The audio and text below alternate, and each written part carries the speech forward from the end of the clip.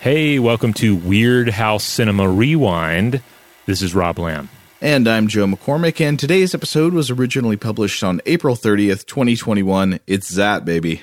That's right. I mean, because this is our Turkey Day break. So I think last year we were thinking about Mystery Science Theater 3000, the traditional Mystery Science 3000 celebration of Turkey Day. And so this is a great time for us to turn to a beloved episode of MST3K because, of course, they did Zaat as the Bloodwaters of Dr. Z. And so it's the perfect time to really wade into this Florida movie. Welcome to Stuff to Blow Your Mind, a production of iHeartRadio.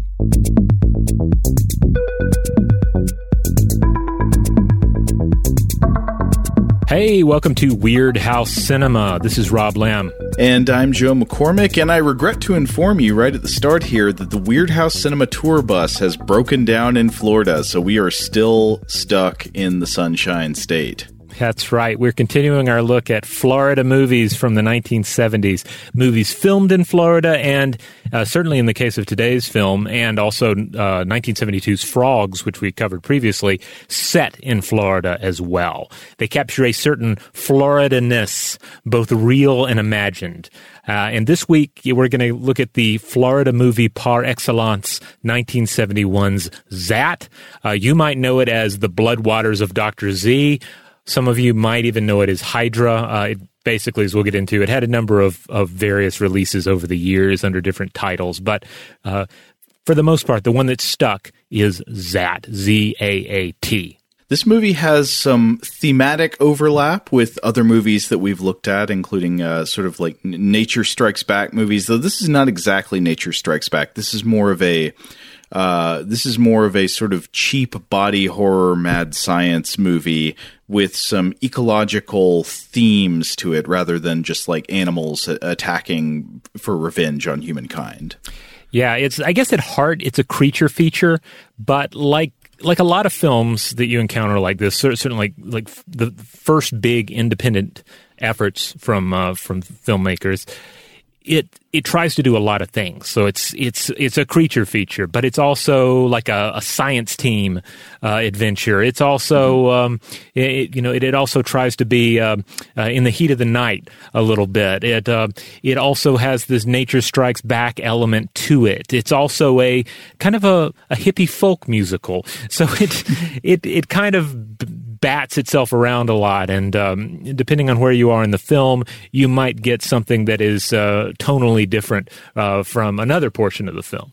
It also has a little bit of overlap with Boggy Creek 2 and The Legend Continues. We can talk about some of the similarities as we go on, but I appreciated the similar pompous voiceover narration, though in this case it is the voiceover of a crazed, spurned scientist who wants revenge on the world, whereas in Boggy Creek 2 it's just a kind of I don't know, like the town smart guy who wants to show off all his knowledge about the river.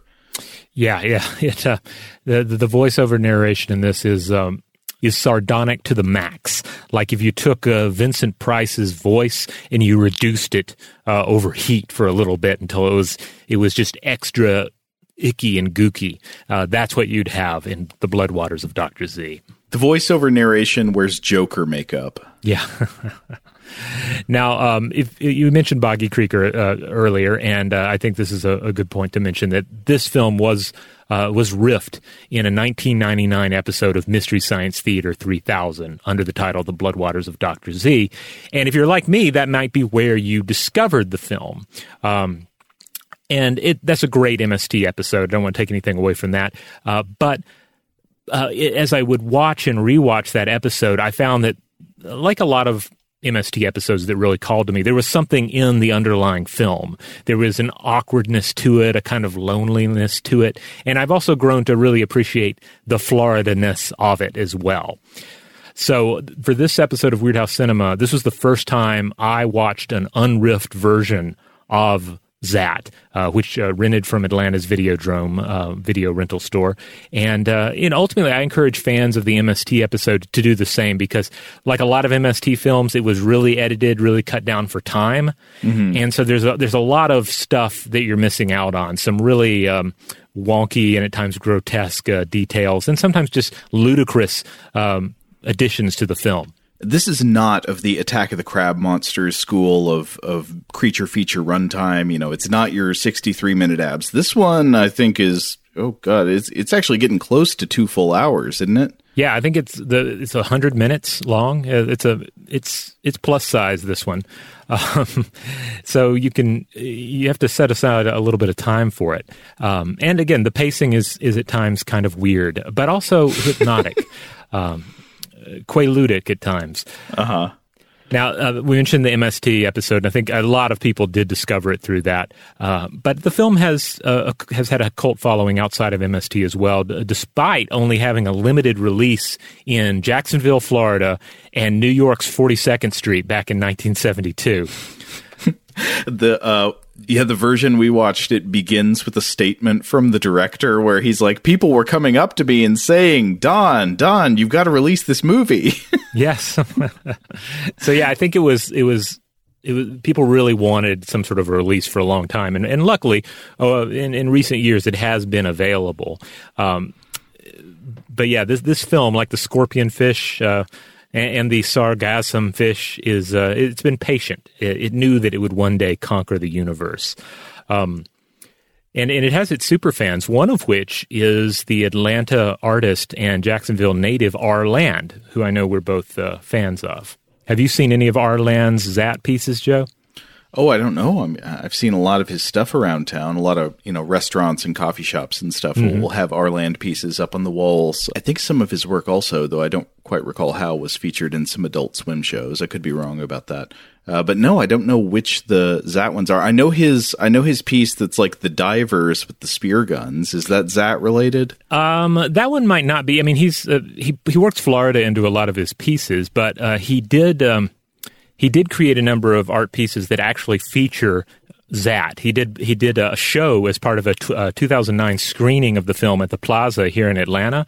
And at least some of the pieces, I assume from that show, were that they used to hang out over at Joe's Coffee in East Atlanta.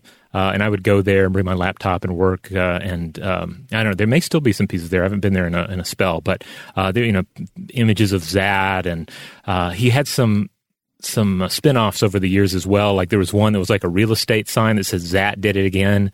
And then he recently did one, at least online, that was a Zatterday thing. It was pretty amusing.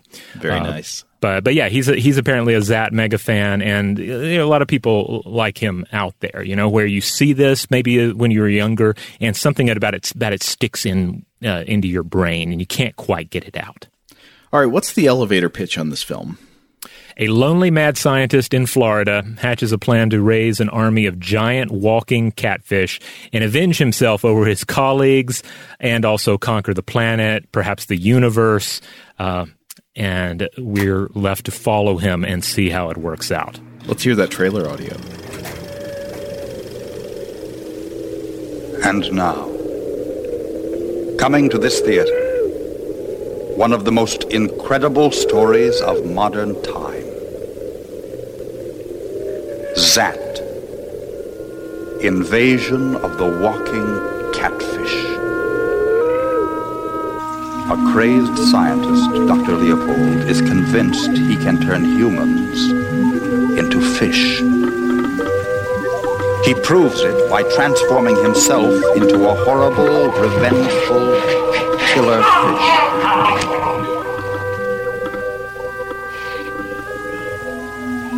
Zaat tells it all. You won't want to miss Zaat. Positively no one admitted during the last 15 minutes.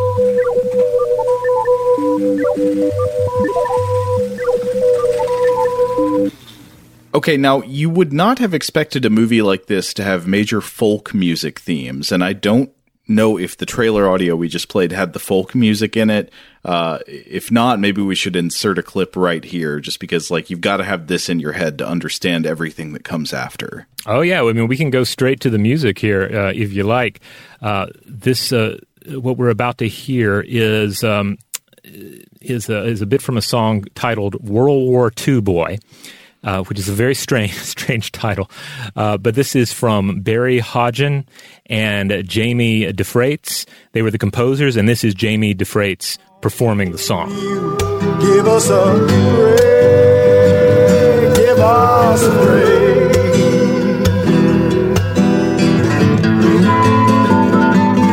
All right, that's just a clip, but this song is performed in its entirety at the top of the film. And I actually love it. I listen to this song quite a bit, especially in the last couple of weeks leading up to this episode, because you can find this on Spotify and various other streaming places. If you just look up Zaat songs or Jamie DeFreitas, you will find it. There's a B-side, and we'll get to the B-side track in a bit. But these tracks are featured in the film in full, no cuts. Yeah. So it's almost a rock opera. I mean, not quite. Only a couple of songs in the movie, but like it has musical numbers.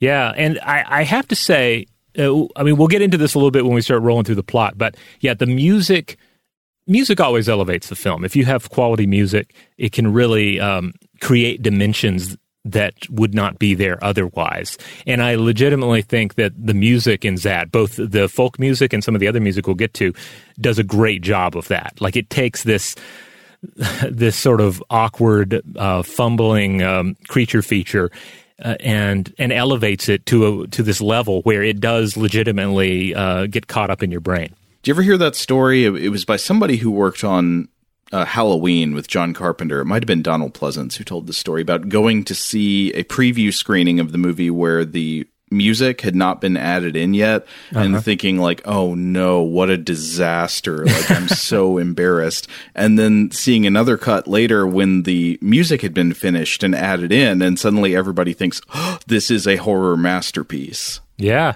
I mean, it really does. It can really elevate things to new levels. Though shocking that Donald Pleasance would find embarrassment in a film at that stage of his career, because it's not like this would have been the first the first bad movie he was in. This come before or after Puma Man? Ooh, I don't recall. Oh, but either way, there were definitely some Puma Mans in there before Halloween. All right, well, we'll come back to more about the music in a bit, but let's start with the screenwriter, or one of the screenwriters, and the director, Don Barton, who lived 1930 through 2013. So he was very much alive to see the renaissance of Zaat, the resurgence of Zaat, and in fact the disc that we watched featured introductory commentary by Don Barton, thanking everyone for their support of the creature here. Yeah, he shows up right at the top of the film, and I should point out this disc. It's one of those that doesn't even have a menu in it. It just you just put it in and it just plays. The only option is play. But it starts with him talking, and Don Barton says, in 1971, my film production company in Jacksonville, Florida, decided that the time was right to make a feature film, meaning this was his first feature film. He'd only done one other movie before this, which we'll talk about in a second, which was a short film. But he says he sat down with his staff to discuss ideas, quote, and we decided that our first motion picture should be a creature feature. So this turned into an idea, I think, talking with some writers and associates of his about a man-catfish creature that terrorizes a small town in his quest for revenge. And then Don Barton says that the initial theatrical release was very promising. He doesn't elaborate on what exactly that means.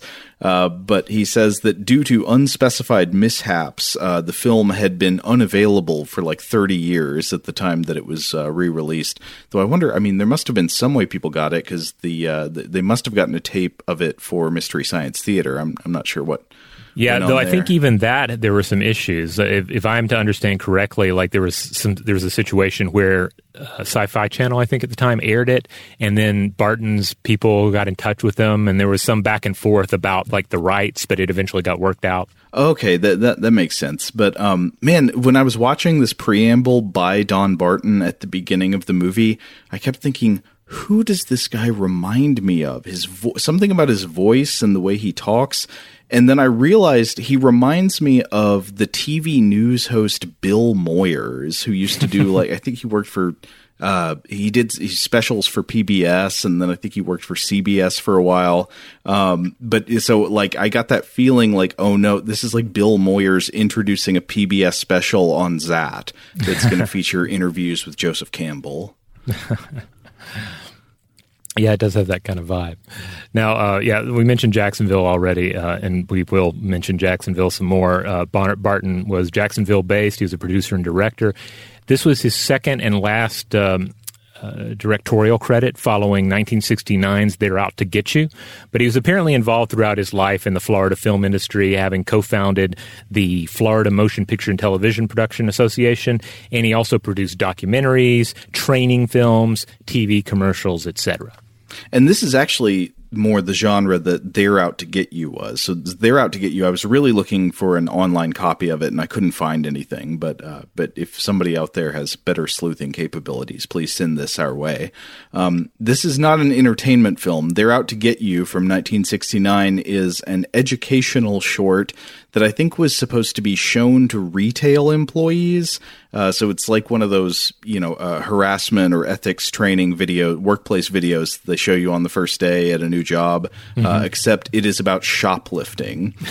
And the plot of it is that there's this young criminal, or at least this is the alleged plot. I had to find a summary somebody wrote online. There's a young criminal named Tony Alto who steals cars for a living, and he gets caught and sent to prison. And in prison, his cellmate turns out to be this, this smooth guy who's going to tell him, no, stealing cars, you're doing it all wrong. Here's what's up, shoplifting. And he explains to him why shoplifting is a much better way to make a living by stealing. And so as you go through the narrative, I think it shows the tricks that shoplifters could be using in your store or yours. So it also sounds like it's just in general a shoplifting training video. Yes. For either side of the equation. Well, it's kind of like how Dare was supposed to scare kids away from doing drugs, but instead it was just kind of like, here are all the different kinds of drugs you could do. All right. Well, let's talk very briefly about the additional story credits. Ron Kivett and Arnold Stevens, and also Lee LaRue. Not much to report here, though Ron Kivett was apparently an investigator on History Channel's Ancient Aliens at one point. So, what was he investigating? Aliens, I guess, or pyramids. One of the two, probably. But that's the main creative force behind the picture that we're going to discuss here at the top. It's time to get into the cast. And the film is initially concerned with only one human being and devotes a good 20-something minutes to just him. And that is our signature character, our main character, Dr. Kurt Leopold, played by Marshall Grauer. Now, this is his one and only film role, and for a long time, I assumed that he only did the physical performance, that we're seeing Marshall Grauer and somebody else is providing that just overly sardonic voiceover that we were talking about, that again is just like Vincent Price turned up to 11. Vincent Price without any, humanity left in it at all. The voice of just an overacting demon. But he apparently did the narration as well. Leopold, the human character, never speaks on camera. Not once. Not a single time, but we have just this voiceover at length describing what he's planning to do, what he's doing, what his ultimate aspirations are. It's a lot of fun. But I would say Marshall Grauer is just delightful in this film because the voiceover is just it's so rich, it's just so overdone, and then physically he has this weird combo of sinister awkwardness and this kind of outsider sadness, which when you throw in the sort of film quality of Zaat, it feels like you're watching a window into someone's personal hell, you know? Dr. Leopold is a human with the personality of a car that's having maintenance problems. He's having trouble accelerating. He's releasing dark, foul-smelling exhaust. Like he needs to get his catalytic converter replaced. But also the thing that I realized about him, there's a scene early in the film where he's walking along a beach, but he's not dressed for the beach. He's wearing long slacks and a shirt tucked in, and his head's hanging down in this kind of like sad, like puppy dog way, except he's more drab than a puppy dog. And, you know, there's this acoustic guitar strumming in the background, and he's just this beacon of shabbiness. In some shots, he's giving off strong Harry Dean Stanton fumes. Yeah, I think that's a good comparison. That kind of drawn, haggard appearance. Yeah, but on the other hand, he has a haircut that doesn't quite match, because I don't know how to describe his haircut. It's very strange. It's kind of messy and moppy in the front, but also to make it weirder. So it's a haircut that I think I've basically only seen on women before. It's a cut style that's kind of puffy up in the back and raises up toward the back or the crown of the head, and then goes flat down toward the front. Do you know what I'm talking about? I'm having a hard time picturing his hair in my head. All I picture is that face, and then later that bod, which we'll get to. Well, anyway, he's a profound screen presence. IMDb does not list birth and death dates for Grauer, but I was looking around, and I think I found him as being listed as buried in a cemetery in Jacksonville, and he lived 1922 through 1991. And if I have the right guy here, and I'm pretty sure I do, he was pretty active in the Jacksonville theater. So, and I would not be surprised if that's where ultimately a number of these actors come from, actors that in many cases have no other movie credits listed to them. Thinking about this guy being active in Jacksonville theater got me off on a tangent that I actually think about a good bit when we're watching these B movies, especially locally produced B movies, movies that are, you know, not a product of LA, but, you know, come out of Florida or somewhere else in the country. And it got me thinking about how acting talent translates across from stage to screen, and the disconnect that can occur when somebody spans these two worlds. Because I was thinking about a story where a longtime close friend of mine, he used to do some local theater directing in Tennessee. And he was at one point directing, this was years ago, but at one point he was directing an adaptation of a Tennessee Williams play, I think. And he ended up working with this actor who, according to him, was just magical on stage. You know, one of the best actors he had ever worked with, and was spellbinding. But we found out this guy had also been in a few movies, and I don't recall the exact titles, but they were just like Z-grade horror movies, you know, Chupacabra Rampage 9 or something like that. And so we watched these, and this amazing local theater actor was, you know, just not especially impressive in a direct-to-video horror context. And I remember having a kind of revelation at that point that, like, oh, you know, stage talent and screen talent are not always interchangeable, and context really matters. Like, somebody who can be a very good actor when they've got good material to work with. Like, a lot of the people who do these Z-grade horror movies are probably a lot of times doing Shakespeare or something, you know, in local theater, or they're doing Tennessee Williams plays or something like that. But then when you put them in a catfish monster movie, whatever talents they've developed for those other acting contexts just don't really translate. But there's a good chance in any given B movie that there are plenty of members of the cast who are no names in the film world, but they're like the best actor in their local theater group, and they're used to doing Shakespeare or whatever. Yeah, I mean, I guess there are so many different ways you can cut it. I mean, on one hand, it's the difference between the stage and being told by a director, yeah, we're filming this next scene in the basement of this building, or just walk on the beach for a little bit. Yeah, No, I don't know what your motivation is. Just walk on the beach, and we'll fill you in a bit. We're still writing that part. So stuff like you can imagine the distance between the two projects, on top of just how colossal an undertaking any level of film is. Not to take anything away from a stage production, which of course is also a colossal undertaking in so many regards. But yeah, the tools that aid you in one dimension might not aid you as well without some tinkering in the other. Yeah, certainly true. But I mean, I think it's important that people should always keep in mind, if you are a fan of Z-grade horror movies and the kind of stuff we talk about on this show, you should always remember that whenever you're watching one of these films, there's a good chance that the actor who is completely failing in front of you right now is actually great in some other context. Yeah. Now, Leopold will eventually turn into a monster, and we'll detail that at length. But when he is a monster, he is played by someone else.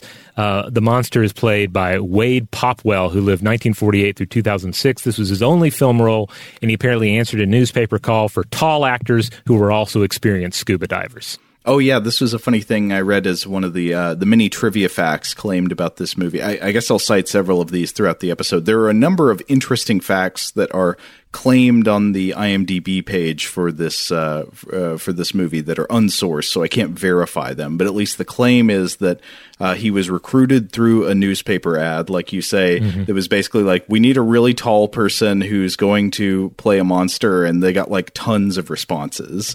Like people were Florida was into this. All right, the next acting credit to highlight here, Gerald Cruz played marine biologist Rex. He doesn't have a last name, as far as I know. This was his only film role, which ultimately surprised me because I thought he had a nice screen presence in this as the African-American marine biologist who is the first to realize that something is wrong. Yeah, this movie does something that a lot of these creature feature or Nature Strikes Back type movies do, which is there's somebody who's like the voice of reason, the cooler head who's putting together the evidence while everybody else around them is just sort of like reacting erratically and emotionally. And he plays the cool head in this movie. Like he's the person who's out there saying like, oh, there's pollution in the water, and oh, here's this report of a catfish, and this wound on the victim looks like a giant catfish claw mark. I think he at one point concludes. I'm not sure that really lines up with reality, but like that's the role he plays in the movie. And he's set opposite, for example, this sort of like redneck sheriff who's always got a piece of straw hanging out of his mouth, or I guess a piece of hay. And he's always like, well, I don't believe in monsters. Yep. And that is Sheriff Lou Krantz, played by Paul Galloway, who lived 1923 through 2015.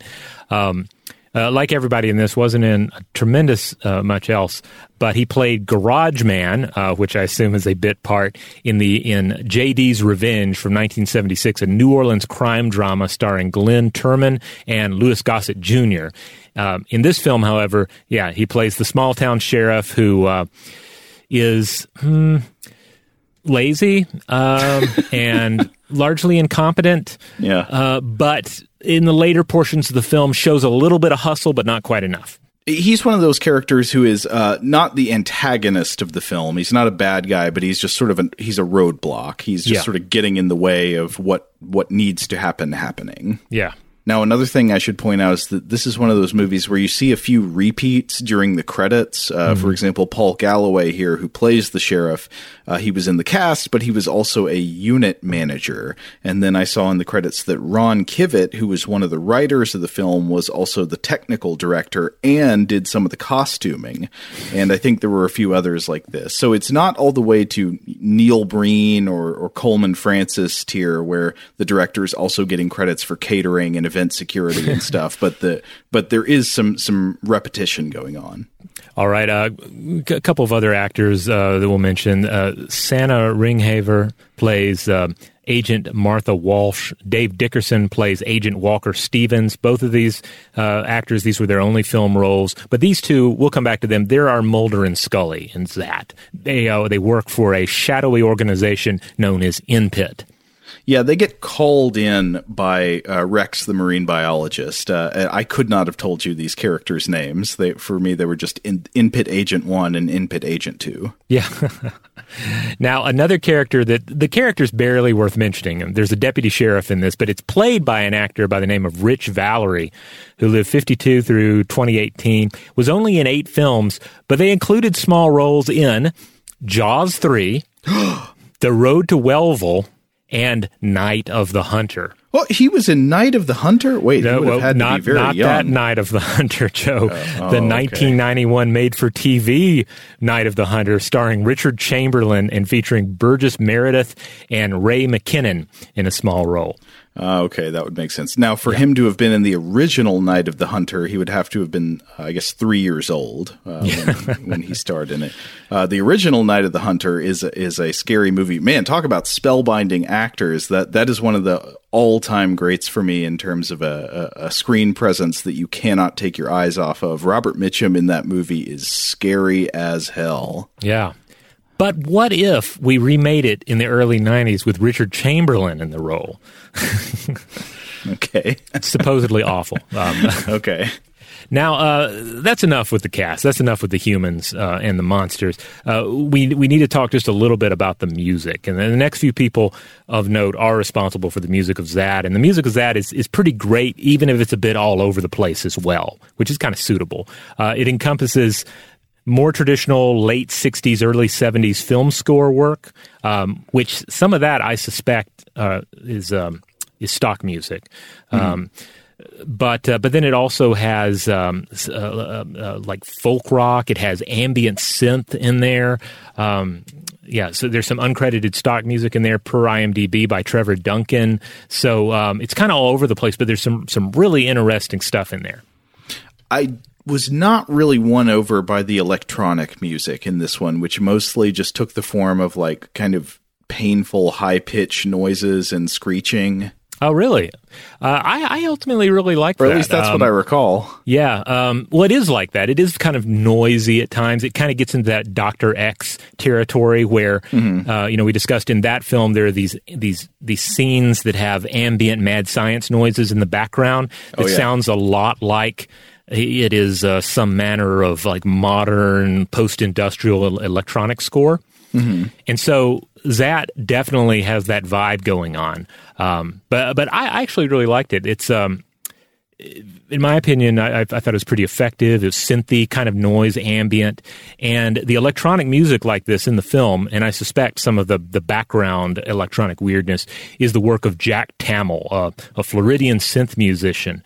And if you look him up on Spotify and other digital platforms like that, you'll find some rather haunting nature ambient recordings that he's done, such as Voices of the Everglades, of Everglades State Park, and Gator Bellows in the Everglades, both collaborations with James T. Miller. Okay. But he also put out some excellent space music in the 1980s and 90s, including The Referee Has Vanished from 1986, Meditative Massage from 1992, Syntheist, I think it is, from 1982. And then, oh, that's a religious affiliation, obviously. I am a syntheist. And then there's a 1980 album he put out titled Electroacoustic, like electro/acoustic, which was released on Spectrum Records.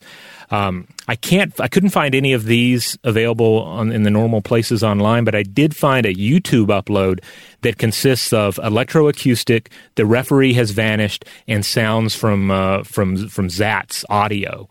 And you can also, it looks like you can still pick up electroacoustic used on vinyl. I was listening to it. It's pretty good. I enjoyed it. Okay. Also, not surprising, the number one YouTube comment on that track that I mentioned, it's Our Land chiming in and saying, thank you for uploading this. Commenting with his real name. Yeah. Another Jack Tamil track that you can look up, on Bandcamp, there's a comp titled Escape from the Cage Volume 2 Into the Underworld, originally released by Oracle Music in 1990. If you look that up, he has a track on there. It's called Ember Days, and I thought it was rather nice. Anyway, that's Jack Tamil. That's the electro synth noise background that you'll hear. But again, the folk music that comes to us from Barry Hodgin and Jamie DeFreitas. And their story is kind of interesting as well. According to the blog Bill Ectrick's Place, Bill is an Ocala-based writer and blogger in Florida. DeFreitas lived in Jacksonville at the time, and he was a traveling musician, having supposedly opened for the likes of Willie Nelson, Janis Ian, Little River Band, et cetera, various people that were making the rounds in those days. And he ran a recording studio in Jacksonville and is still active. I looked him up. He had a website. Some of these guys, their websites kind of come in and out. But Jamie DeFreitas. So you can look him up on Spotify, and you can find the music from Zaat. It's pretty nice. Interesting. Well, Rob, I regret having yucked your delicious synth music, and maybe I should give it another shot. I just recall when I was watching it, there was frequently like a just high pitched noise that was starting to kind of make me feel a little woozy. But then again, you have to remember, like, that's kind of what the music is supposed to do in a film like this. It's to build that sense of unease and alienation and Floridian weirdness. Well, I'm there. Seth, give us just a little taste of some of that Jack Tamil music before we move on to the plot.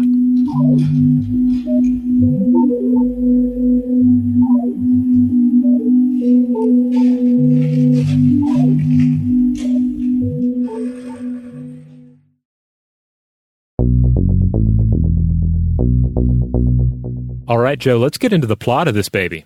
Yes, let us tell the story of a man who dreamed he was a catfish, or was he a catfish dreaming he was a man?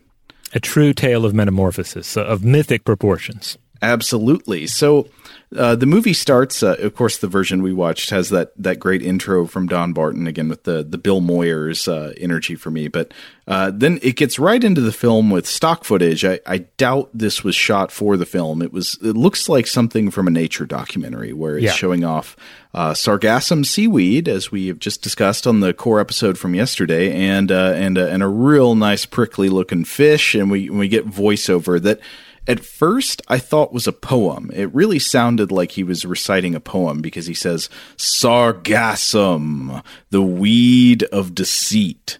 Sargassum fish, mighty hunter of the deep." Okay, so that's almost like a near rhyme there. So you think he's developing a poem, but then the stuff he starts saying after that doesn't really fit. He starts saying, "What an inspiration you have been in my plot. Your life of hiding, waiting, stalking your prey. At just the right moment. Attack. I love you." What are you, the poetry police, Joe? You're saying this isn't poetry? Oh, I don't know. I mean, what I was trying to figure out was whether the movie thought it was a poem or whether he was just talking. I mean, yeah, anything's a poem if you say it is. It is such a startling start to this picture because, again, it's clearly stock footage, and the voiceover is just amazing. And I do love the idea of somebody on early 1970s 42nd Street in New York City walking into this picture, thinking they're getting some sort of a sleazy monster movie, and they're hit with documentary footage right off the bat. And just the guy who sounds kind of like Vincent Price telling this fish that he loves it. Yes. I love you. And then he goes on to admire various other species for minutes at a time. The shark. "I admire you. Soon I'll swim with you. They'll be afraid." Yes. Yeah, very good. And the scorpion fish, an objectively ugly, beautiful fish, like a fish that is beautiful in how ugly it is. And he's like, "You are gorgeous. They think I'm insane. They are the ones who are insane." Yeah, it's pretty tremendous. Another thing that's cool, though, is that actually the stock footage they select, I don't know what it's originally from, but whatever nature documentary it is, they got some cool footage because Monster Science moment here, they catch a sargassum fish eating another fish whole, like just spreading its mouth wide and clamping down over this fish's body. And the fish that it eats is almost as big as the sargassum fish itself. This reminds me that in the actual science episode we recorded yesterday about this organism, I neglected to mention that apparently sometimes when it eats another fish, since it's you can actually see the prey inside of it through its semi-translucent skin. Oh yeah, I've seen that. Yeah, so that's so wonderful. I love it. I don't want to be it like Dr. Leopold here, but I do like it a lot. Oh, I don't know if we mentioned, that's how he follows up. So he's looking at the sargassum fish and he's saying, I love you. But then he says, I hope I'll be a good imitator. Yes. Basically, he begins to lay this out through, ultimately like 20 minutes of narration, that he is going to draw inspiration, perhaps behavioral, but also genetic inspiration from these organisms as part of his master plan. I think you already mentioned this, but we should stress it's like 23 minutes into this movie before you see a human being who is not a mad scientist. Right. Up until then, it is exclusively Dr. Leopold looking like Harry Dean Stanton shuffling around on the beach and through the ruins of a marine park, and like stock footage of animals from the sea, and then a monster just sort of rambling around. Yeah, most films, they'd probably start off with like a teenage couple meeting, they're relatable, and then they're killed by a monster or something like that. Yeah. Not this film. No, it's Dr. Leopold and stock footage of fish from the get-go. We do get a teenage couple fooling around later in the movie when the monster is on a rampage. There's this young couple that are like on a porch swing and they're making out, and the guy's like, I don't believe in monsters. And then, of course, a good hour and a half into the picture, you get what is probably an opening segment in most films.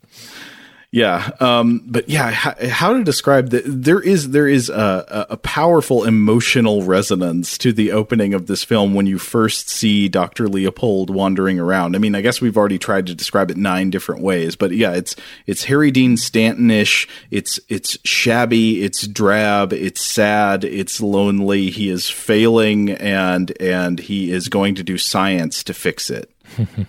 Oh, and of course, we should mention that while we see him wandering on the beach, this is when the World War II boy song is playing. And one of the lines in the song that is just a kiss on the top of the head from the sun god. It's the part where he says, "Sashay, sashay through the sargassum." Yes. I could go on and on about just how wonderful that song is, because the lyrics, at once, the lyrics sound like lyrics that were composed after half watching part of the film, just sort of like trying to loosely figure out what the plot is. Like it refers to your calendar research, which seems like a strange description of what appears to be going on in the motion picture. But also, it ultimately, it ends up giving Leopold more depth, because he's talking about how he's wanting to change himself. Outside, you change yourself to be inside what you already see. Which I guess is kind of like Which is a catfish. Yeah, he's already a giant catfish. I don't know. It ends up working for some weird reason. It just works very well. The true catfish was inside you all along. Yeah. So I've got a question about how a filming location here matches up with reality. I don't know if you have any insight on this, but I'm wondering, so after we see Harry Dean Stanton here wandering through this desolate beach landscape while the World War II boy plays, he wanders into a place that looks to me like the ruins of an off-brand SeaWorld. Like if a Marine World type attraction was abandoned for years and just, things collected all over it as the seasons came and went, that's what we'd be seeing that he walks through. I know that part of this movie was filmed at Marineland of Florida, but from what I can tell, I think it was actually in operation at this time, not like an abandoned ruin. So I'm not sure exactly what we're seeing. Yeah, like there's a scene where he's walking around or through what looks like what's previously a tank of some sort, and now it's just empty and has leaves and clutter in it. I guess my thinking is twofold on this. First of all, just because Marine World was up and running didn't mean there were parts of it that maybe had fallen into disuse or weren't being used, the outskirts of the facility, that sort of thing. I think if you go to any any place. You go to your local zoo or botanical garden, there's going to be a part of the property where you could probably film a scene for a monster movie, you know? Yeah. On the other hand... It could just be off-season. I mean, maybe it looks that bad just in the winter. That's the other thing. Like, we have to remember that Florida is Florida, and it is a jungle. So, we're talking about just like a few months without anybody paying attention to the maintenance of a place, and it'll look like absolute ruin, you know? Mm-hmm. Which I think is one of the appeals of certain Florida movies as well, the Florida ruins. Yeah, okay. So I'm going to guess that this is actually part of Marineland, Florida, which is a place that is operated off and on, and I think was also a filming location for Revenge of the Creature, a very strange Florida movie indeed. Yeah, probably the best Creature from the Black Lagoon movie, if one can say such a thing about Creature from the Black Lagoon. It's the sequel to Creature from the Black Lagoon, and I think it's the one where the creators have realized that, like, in the original Creature, the humans were definitely the bad guys, right? Yeah. Like, the creature didn't do anything. It was just living in its own place, and then humans showed up, and they were like, let's shoot at it. And we're supposed to think that the humans are good for just going to a place where a monster lives and killing it. Yeah. I mean, the creature was the character that we all relate to and associate with. And I think a certain similar thing is going on in this film as well. I mean, the Creature from the Black Lagoon or Zaat, they are both literally fish out of water. You know, they're literally outsiders. And, you know, that's the sort of thing you often relate to in a film like this. Mm-hmm. Though I will say, I will make a strong distinction, which is that I fully side with the creature because he's just hanging out in his place and they come there and start attacking him. Right. Zaat is the aggressor. Zaat is trying to work out scores in a way that is not productive. He could have, like, if he was mad at his former coworkers, he could have written them a letter saying, like, here's what I think are our unresolved issues. Instead, he's like, no, I'll turn myself into a catfish critter and come to your house and kill you. Right. He's very clear on this. It's not just, I want to restore ecological balance. No. He wants to basically all but wipe out the human race, hunt the remaining humans for sport, and proclaim himself ruler of not merely the earth, but the universe. So he has some grandiose plans here. Dr. Leopold, you are asking for more than is your due. Yes. But of course, so we see Dr. Leopold still in human form at the beginning. He goes back to his lab, which I think are probably some places at Marineland of Florida. I'm not sure, but they're places with like hoses attached to the ceiling and stuff like that. Kind of equipment that you would imagine might be in an actual marine biology lab or an marine veterinary clinic or something. Yeah, and I think they cobble together a lot of stuff too.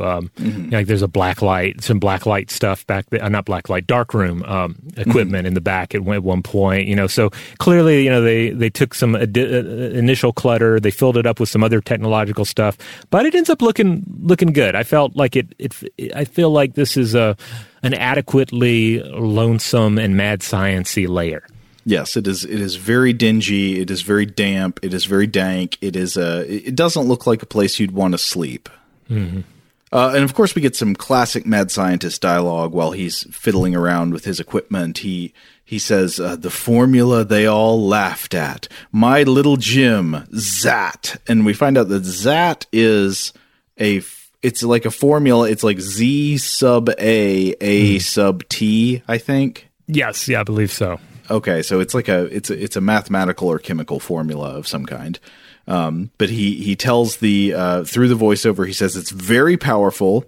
They'll have fish the size they've never seen before, walking fish who like human flesh. Okay. So he wanders around the labs a lot. He stops to tickle an octopus, which I liked. He just reaches into the tank and kind of like touches it a little bit. And then he starts doing voiceover about this one species of catfish, the walking catfish, which according to, this is another one of those claims that was listed on IMDb unsourced, but according to the claims of the Kivett, one of the writers, he got the idea for this movie by reading an article about this species of catfish, the so-called walking catfish, or Clarius batrachus. But anyway, this voiceover about the catfish, I wondered if this was actually written for the film, because it sounds like he is reading from an encyclopedia or a field guide entry. And I was wondering if somebody could find the text, but I was Googling sections of what he says in quotes and I came up with nothing. But I wonder, maybe I'm just not looking for it quite the right way. But then he goes on a rant about how there's a problem with the walking catfish, which is that it is too small. And he tells it that you are not ready to battle humans. But then he says, soon the whole world will know and respect us. So I'm a little confused about his plan, because he's going on about how all the humans will be killed, but then he also says that they will finally respect him. So I don't know, maybe it's that they'll respect him before they are killed. Yeah, I guess at the very least. But also, he does allude to the fact later on that some humans will be alive, possibly. So maybe those are the ones who will respect him. All right, well, no more screwing around. It's just time to inject myself with the giant needle, and that's what he does. He grabs this needle that is huge. It's like a feather duster sized handle, so it looks like it was designed for saltwater crocodiles, and it's full of some kind of green Gatorade looking liquid, and he just jams it straight into his arm. But that's just phase one of the transformation. First is the injection. Right. Yeah. Next comes the kind of a baptism. Yeah, he's got to get into a tank. So he gets undressed. He's wearing these huge blue boxer shorts with his butt kind of hanging out, and that's funny. And then there's this pool of water, and I think there is some blood mixed in with the water, and then there are these Geiger counter sound effects in the background. So I think something is supposed to be radioactive. This pool of water may be, it could be that it's supposed to be heavy water, because later on some characters talk about how his laboratory, Dr. Leopold's laboratory, used to do heavy water experiments. Ties right into previous episodes of Stuff to Blow Your Mind. Yeah, I mean, as we discussed in that episode, as soon as you get into a pool of heavy water, you turn into a catfish creature. So the science checks out. But then he gets himself into this kind of winch gurney thing. I don't know how best to explain this. It looks like a device that would be used for airlifting comatose dolphins. Yeah. It's fittingly awkward and ritualistic. It's an unsettling scene because he doesn't just climb in. Yeah, he lowers himself into it on this thing. Yeah, so he gets in the gurney, he lowers himself into the water with a rope, and then we get electronic beeps and Geiger counter clicks, and then finally he emerges and he is the creature. And then we will never again, the rest of the movie, see the actor who plays Leopold. He's just gone. That's right. All we have is this fabulous monster. So it's not like a were catfish movie where he's changing back and forth. He's just this creature permanently. Yeah, and I think this is one of the things that always captured my imagination about the film, is that instantly we look at this and we're like, "Oh, sweetie, you have really done it now. This is not good." But he has different thoughts about it. Oh yeah, so as soon as he gets out of the water, he looks at himself in a mirror, and you think for a second he's upset, but no, he turns it around. He says, "Nothing at all like a catfish, but it's beautiful." And what is he talking about? Well, I would say that he looks like a cross between Greedo and Alf. Yeah. Except he's got a sort of like dirtier texture than either one of them. So it's like if you cross Greedo and Alf, but then have that creature fall into a puddle of mud and dead leaves that get stuck to him. Mm-hmm. And then he's also got green fur around certain parts of his upper body. I think it's the parts where the sort of shirt part of his suit comes together, because it's similar to the white fluffy parts of a Santa suit. Yeah, he looks a little bit like the Grinch at times, Yes. And he has kind of like Grinch physique. Yes, he does. That's a very good comparison. I didn't think of that. Some parts of his body have a kind of Peter Pan garment shingled leaf texture, or maybe the Green Giant has some clothes that look like this, the shins in particular. But also he has a snout that ends in a leech mouth. Well, it's kind of like a leech mouth. It's like a red circle with teeth in the middle, but they're not those circular leech-like teeth. They're more just kind of like a dog's teeth with canines. It is not even remotely articulated, though. No. Painted on teeth, basically. And according to the writer Ron Kivett, this is another one of those IMDb trivias, the monster has this mouth that looks kind of like a leech's mouth because in an earlier version of the script, he was supposed to suck blood out of his victim. So he was going to be a vampire catfish monster.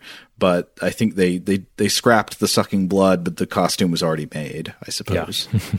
Okay, so he's transformed, and then we get to a part that legitimate laugh out loud part of the movie, which is when he goes to his big to-do list on the wall. Mm-hmm. He's got this wall that it's like this giant disc-shaped wall calendar that he's got his upcoming tasks written on, and we see him go up to the cell on this calendar labeled self-transformation, and he crosses it off like, oh, there's one thing off my to-do list.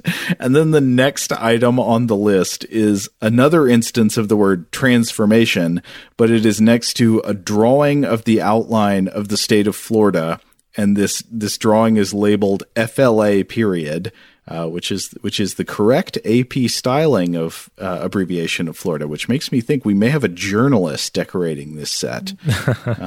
Because I don't know if you remember, I mean, we used to have to know AP style when we were writing for How Stuff Works. And I mean, it's hard to shake. Yeah. Everybody just uses the postal abbreviations now. Or maybe they didn't have the postal abbreviations in 1971. I don't actually know.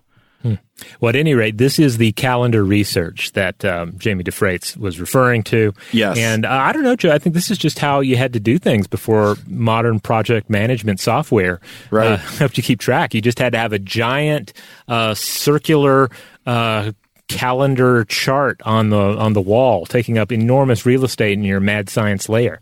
Yeah, and you had to draw pictures of the state that you're going to transform. So he draws Florida. Transformation, I guess, of Florida. Another hilarious thing about this is that next to the drawing of Florida, there's a label of the ocean, and it's just labeled Atlantic Ocean.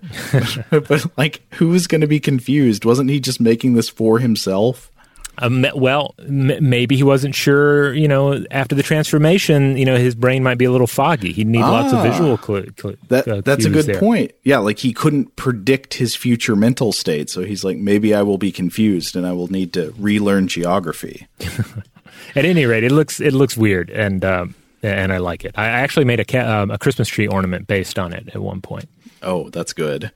So the Leopold catfish monster goes out on the town. He goes out equipped with a spray bottle and just starts spraying nature, I think with the Zaat formula. So he sprays snakes and frogs, and he sprays reeds at the water's edge. He goes swimming and then uses the spray bottle underwater to spray an octopus and a crab. You see him literally with the spray bottle like under the water, just squeezing it. And now, so we have some underwater photography going on in this sequence and then in some sequences to come.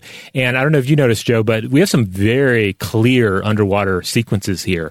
And I believe that's because they were filming in the various springs of Florida, which even today, they're not as clear as they used to be due to environmental reasons and runoff and so forth, which is, depressing, but even now, very clear waters. And back in 1971, perfect place to shoot your monster movie, even if you were doing so on a budget. Oh, okay. Yeah, I should have noticed that they really did not look like the cloudy, stagnant pond water I would imagine in most of North Florida. Yeah.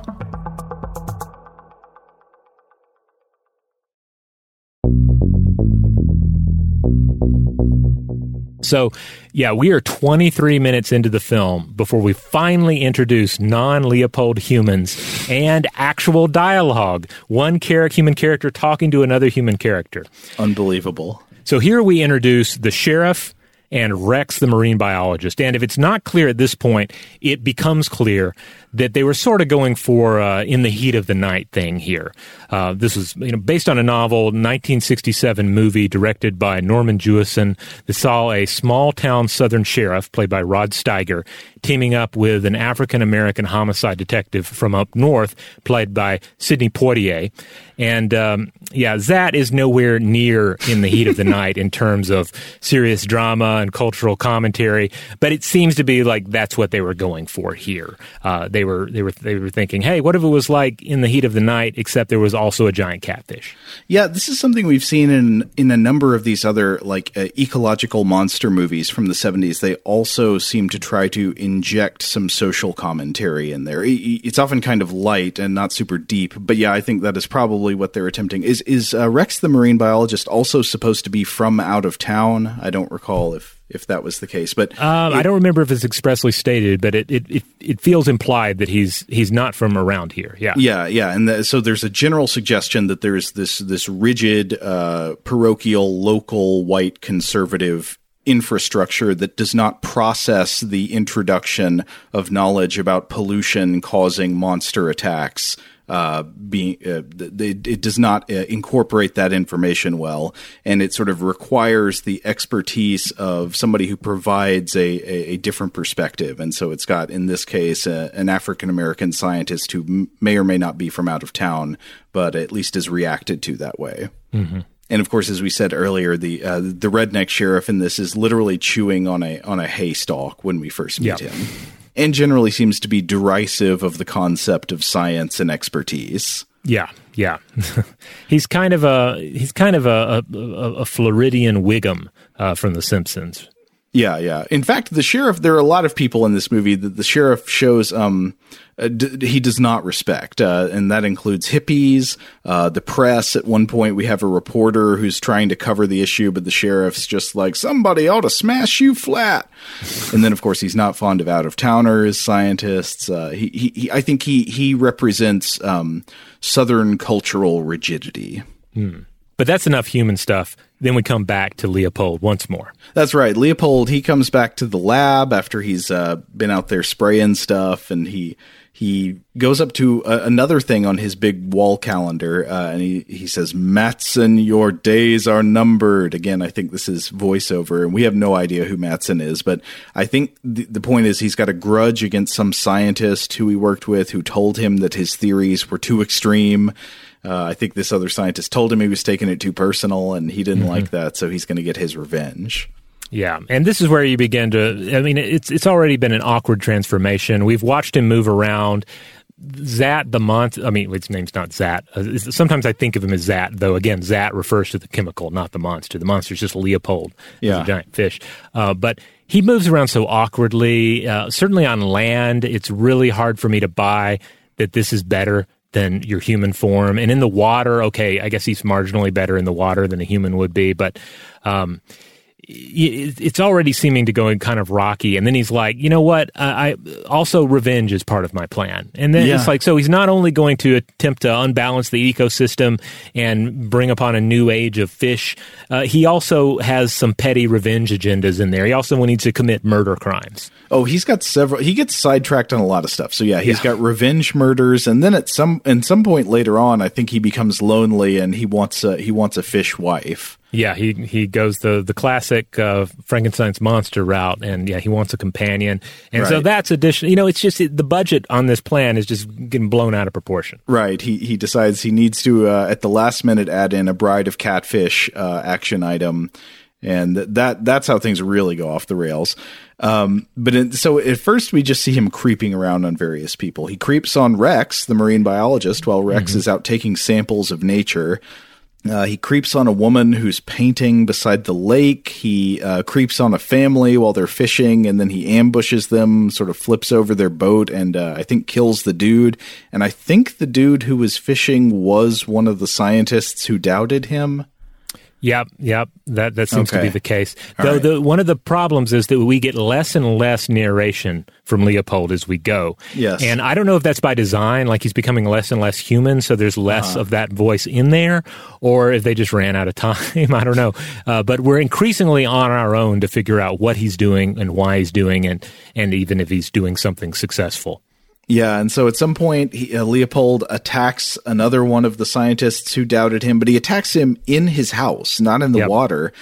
And I was just noticing at this point, like, wait a minute, does Leopold even really have any catfish powers? I mean, I guess you were sort of alluding to that a minute ago, but like, this murder could have just been done by a big human. He just attacks a guy in his house and chokes him, I think. Yeah, the only possible answer I can think of there is that human Leopold does look kind of shambly and puny.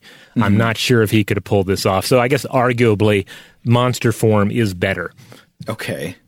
But also, at some point here, evidence starts mounting that something weird is going on with pollution in the water, and the Leopold attacks, and Rex is on the case. Rex starts putting the pieces together. One point, he's out collecting data with a net, and Leopold is swimming in the water underneath his boat, and he tears up the net.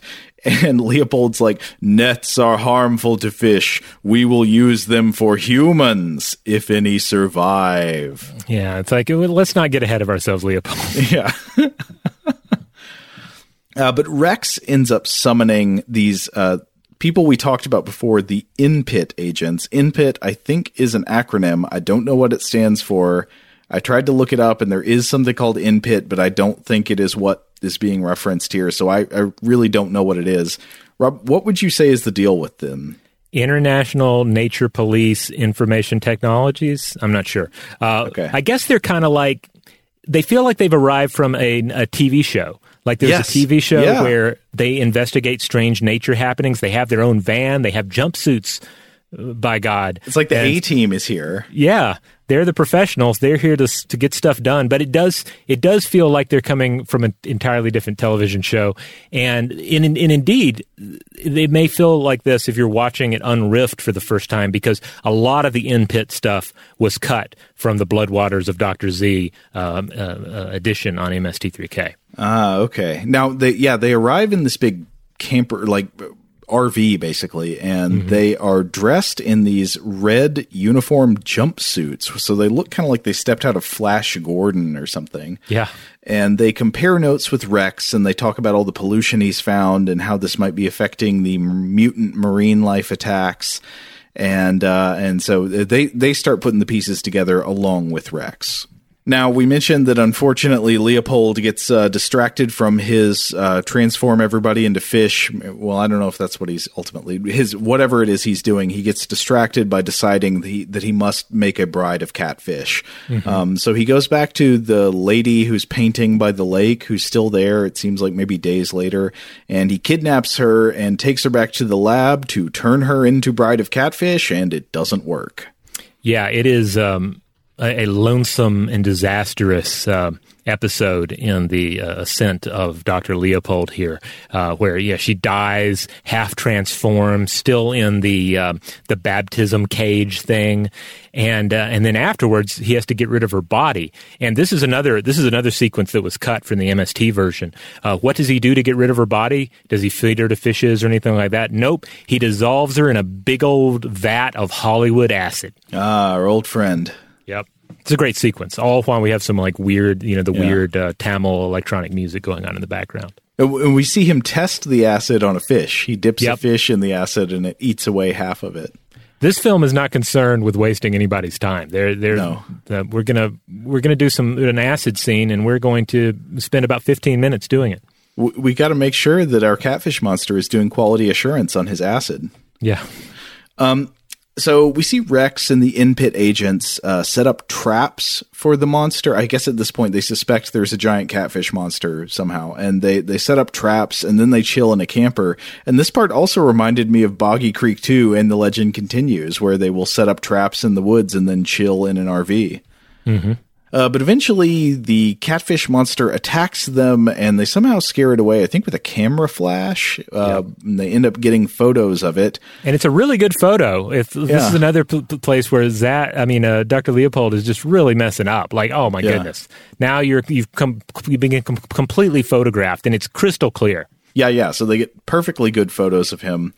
And there's one part somewhere in here where Leopold is, I think, sad and defeated, and he goes back to his lab, and you see that he is sad, I think, about the fact that he failed to successfully turn the woman he kidnapped into Bride of Catfish, and so he starts drawing her, but the picture he draws of her does not look like the woman that he kidnapped. It looks like Elvira. I don't know, maybe he was supposed to be drawing somebody else. Did he have like a long-lost love? Is that implied in the movie? I don't think that's even implied. But okay. But we're left to figure out a lot of this on our own. So maybe it is, or maybe he just was like, this was my one shot at romantic happiness, and the kidnapping and forced transformation did not work. So I've got to do this alone.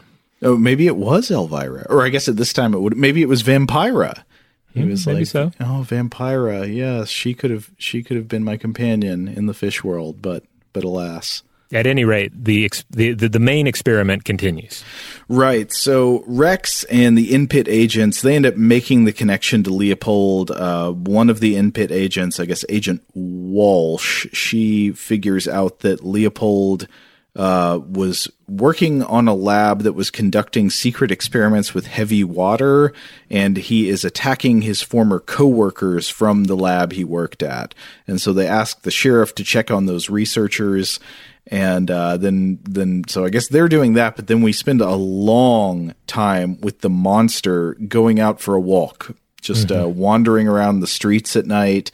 His posture as he walks, you've mentioned that his posture is awkward, and it's amusing in a way that's difficult to describe. He's kind of like a drunk guy trying to walk through the sand in flip-flops, where it's like hard to get solid footing and you got things coming off your feet. So it's that kind of walk. But another thing about this movie is that it does not follow the Jaws rule. The rule that you should not show too much of your monster until the final act. This movie, the monster is on screen constantly, full view, bright lights. You see the whole thing for minutes at a time. It's just Alf Greedo, front and center, wandering through the empty streets at night. You see him break into a drugstore to get some kind of medicine. He smashes a bunch of stuff, I think, because he's that's upset. Because he becomes injured at one point. So not only does the experiment seem to be failing, he becomes perhaps mortally wounded, or at least like heavily wounded, to where he's having to break into a pharmacy and wreck the place and steal some drugs. And so like the whole plan seems to just be going completely off the rails at this point. Now, one of my favorite scenes, and this one, I laughed out loud at this one. This is a scene that was cut from the MST treatment of the film, and it's ultimately a loss because it's hilarious. Could have probably been a lot of fun riffing on this one, but it's what I think of as the hippie parade. So the sheriff here, he goes to check on folks in town and finds the youth enjoying a little folk music, clearly in like some sort of abandoned building, and they're hanging out with none other than the actual real life Jamie DeFreitas, who is performing a song, the B-side to World War II Boy, Running Don't Make You Free. And so, anyway, the sheriff, he comes in during the midst of this. He sits down and he listens for a spell, perhaps proving that he can hang, and then he looks like he's enjoying the music. Yeah, he looks like he's enjoying it. It's like, yeah, this is good. I'm seeing eye to eye with the young folk now. Quickly, another thing that made me laugh in the scene is that for just a moment, Leopold arrives and is watching through the window, the monster, and he's also ambiguously kind of grooving, but then he just moves on. It's almost like it was meant to be a music video for this song, Yeah. Because again, these songs are featured in their entirety. Nothing is cut. Yeah. So the sheriff, he enjoys it for a bit, but he's there with a purpose. He has to protect these hippies. So the sheriff, gets up and leads the hippies all mid-song on a police-escorted parade through town with Jamie DeFreitas playing the guitar the whole time and singing. And so they have this procession through the small Florida town, and then right into the sheriff's office, and then right into a jail cell. And it's then explained that this is to keep them safe and that the hippies seem okay with it, but it's not clear for a moment, and I found it kind of perversely humorous. It's like the old sheriff, you think he's seeing eye to eye with the young folk and he's looking after them. No, he's just arresting all of them. Yeah. But they don't seem bothered by it. Like they all just go into the jail cell and they're just like, cool, man. Yeah, pretty much. And they're locked up and you never see them in the film again. Yeah. So a lot of the rest of the movie is just Leopold stalking around, looking at things and menacing people, and then Rex and the in-pit agents trying to track him down. They're on his trail at this point, and they're trying to find him. But at one point, a lot of what Leopold does is like look through the windows at people and spy on them. Mm-hmm. And at one point, he observes the two in-pit agents kissing. He spies on them through a window, and I guess he gets jealous. So he decides at this point to kidnap Agent Walsh, one of the two in-pit agents, and create another Bride of Catfish 2.0. Right. So again, really veering off schedule here with the whole plan, because he's again heavily injured at this point, having to self-medicate with stolen pharmacy drugs. But then he's like, I'm gonna try it again. I'm gonna try and transform this woman who is hunting me into my bride. Yes. So he kidnaps her from her house, takes her back to the lab, and then Rex, Walker, and the cops, Walker is the other in-pit agent, they figure out what's going on, and they're chasing the monster down. And they split up to chase him, and the other in-pit agent, Walker, uses this hilarious-looking amphibious vehicle that looks kind of like a Power Wheel. It's very small. It's very cool. I assume from the non-existent in-pit television series that I'm imagining in my head. Yeah, and coming up is a scene where you see this in-pit agent sort of wading through a swamp, and he gets bitten by a snake, and this is another one of those IMDb trivia claims. It claims that the snake bite was not scripted. It was just the guy actually got bitten by a snake while they were filming the scene, and they just left it in the movie. Well, I don't know. I feel doubtful, but it looks kind of real. It looks realistic, but I also really like the way it plays into the ending of the picture. Yes. So yeah, for a bit here we have this kind of double chase where one agent is trying to chase down the monster, and then we have Rex, the marine biologist, and the sheriff. They are going to check out the laboratory to see what's up, see what old Doc Leopold was up to, and then of course we also have Agent Walsh, who has been kidnapped. Right. So they go to the monster's lair. The sheriff fights the monster and loses and is strangled. So bye-bye, sheriff. And then Rex, he comes across Leopold's notes, and he, I think, wants to understand them so he can understand what was going on here. You wonder if it's like that scene in the movie where one scientist discovers what the mad scientist is doing. Like the good scientist is momentarily tempted. It's the last temptation of the good scientist, and it's like, oh, it's genius. Yeah, but of course, Zaat shows up. And violence ensues. He ultimately tries to save Agent Walsh, and I guess to a certain degree succeeds, because what Zaat tries to do is he puts her in the cage as well. He first injects her with the green stuff, and then he's going to lower her into the Zaat baptismal font. But Rex disrupts that, and then Rex is injured, possibly killed by the monster, and the monster runs off. Yeah, so I wonder, do all the main characters die? Because we have this chase at the end where Rex tries to save Walsh. You see him get injured and then fall down, but I guess you never see him after that.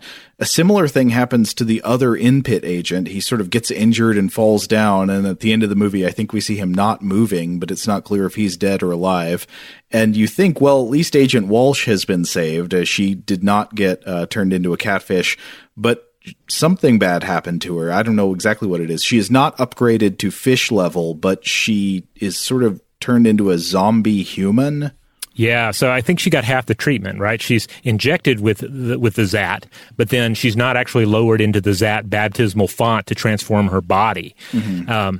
And so, yeah, the ending of this film, I think, is actually pretty effective. It's haunting and kind of pitch perfect. Because throughout the whole film, we've watched Leopold stumble awkwardly around, his grandiose dreams and voiceover, so mismatched with his new body, his actual abilities, his focus, his mixed results. But in the end, against all odds, he achieves his goal for the most part. He struggles and stumbles into the ocean with his Zaat formula, like 2 tanks of it. Meanwhile, one of the male agent that was snake bit is shooting at him with a rifle and seems to at least wing him, possibly kill him. But he gets that Zaat into the ocean. And then meanwhile, even though he's unable to completely transform Agent Walsh into his catfish princess, she wakes in this zombified state. She wanders out onto the beach, and the other agent tries to call to her. He's like, oh, thank goodness you're all right. But she just wanders into the water. Just like a zombie. And we're left to piece this together, because then we kind of zoom out and some haunting music plays. So we just don't know. Like, is she transformed enough that she'll survive in the water, or is she about to drown? Did enough Zaat get into the ocean to bring about this new age of giant fish and bring down humanity?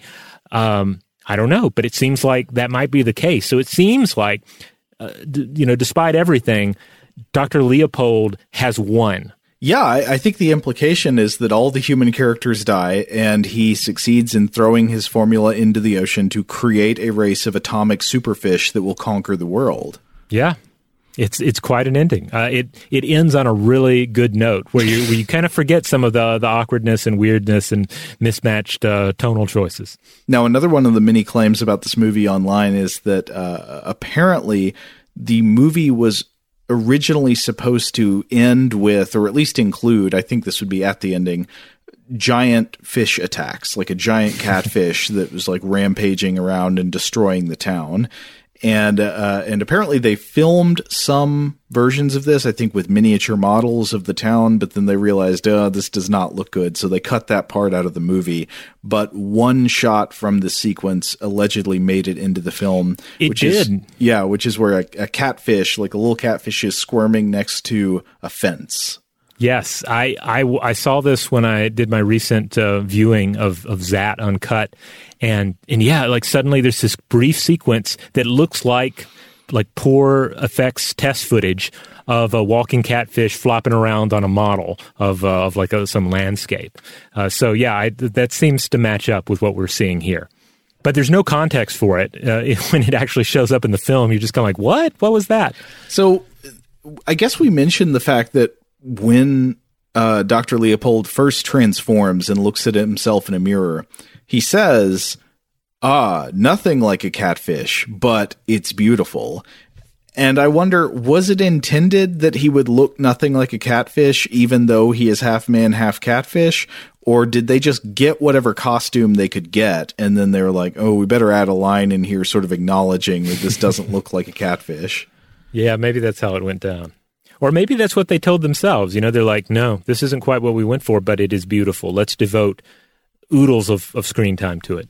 So, weirdly, this is not the only killer catfish movie that I've ever seen. Oh, yeah? It's been many years now, so I've forgotten a lot of the details about it, but I'm pretty sure that I watched a killer catfish movie about 6 or 7 years ago called Beneath, that's about people trapped on a boat who are being stalked on a lake by a killer catfish. And I recall it having a really good, subtle sense of humor. I think it might have been a Larry Fessenden movie. I just looked it up, and it is. Larry Fessenden is quite a filmmaker. He's made some very interesting genre pictures. The main moment of this movie that stuck with me is that there's one point where I think one of them has just been attacked by a catfish, and the people remaining alive on the boat, one of them gets up and yells in the direction of the catfish, "What do you want from us?" Well, clearly it's muck. They're here for the muck. That's what the catfish want.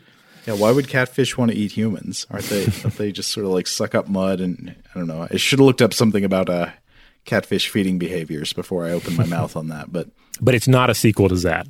Not that I can tell. Okay. No, it's just like it doesn't look anything like the Greedo Alf. It is just a gigantic googly-eyed catfish.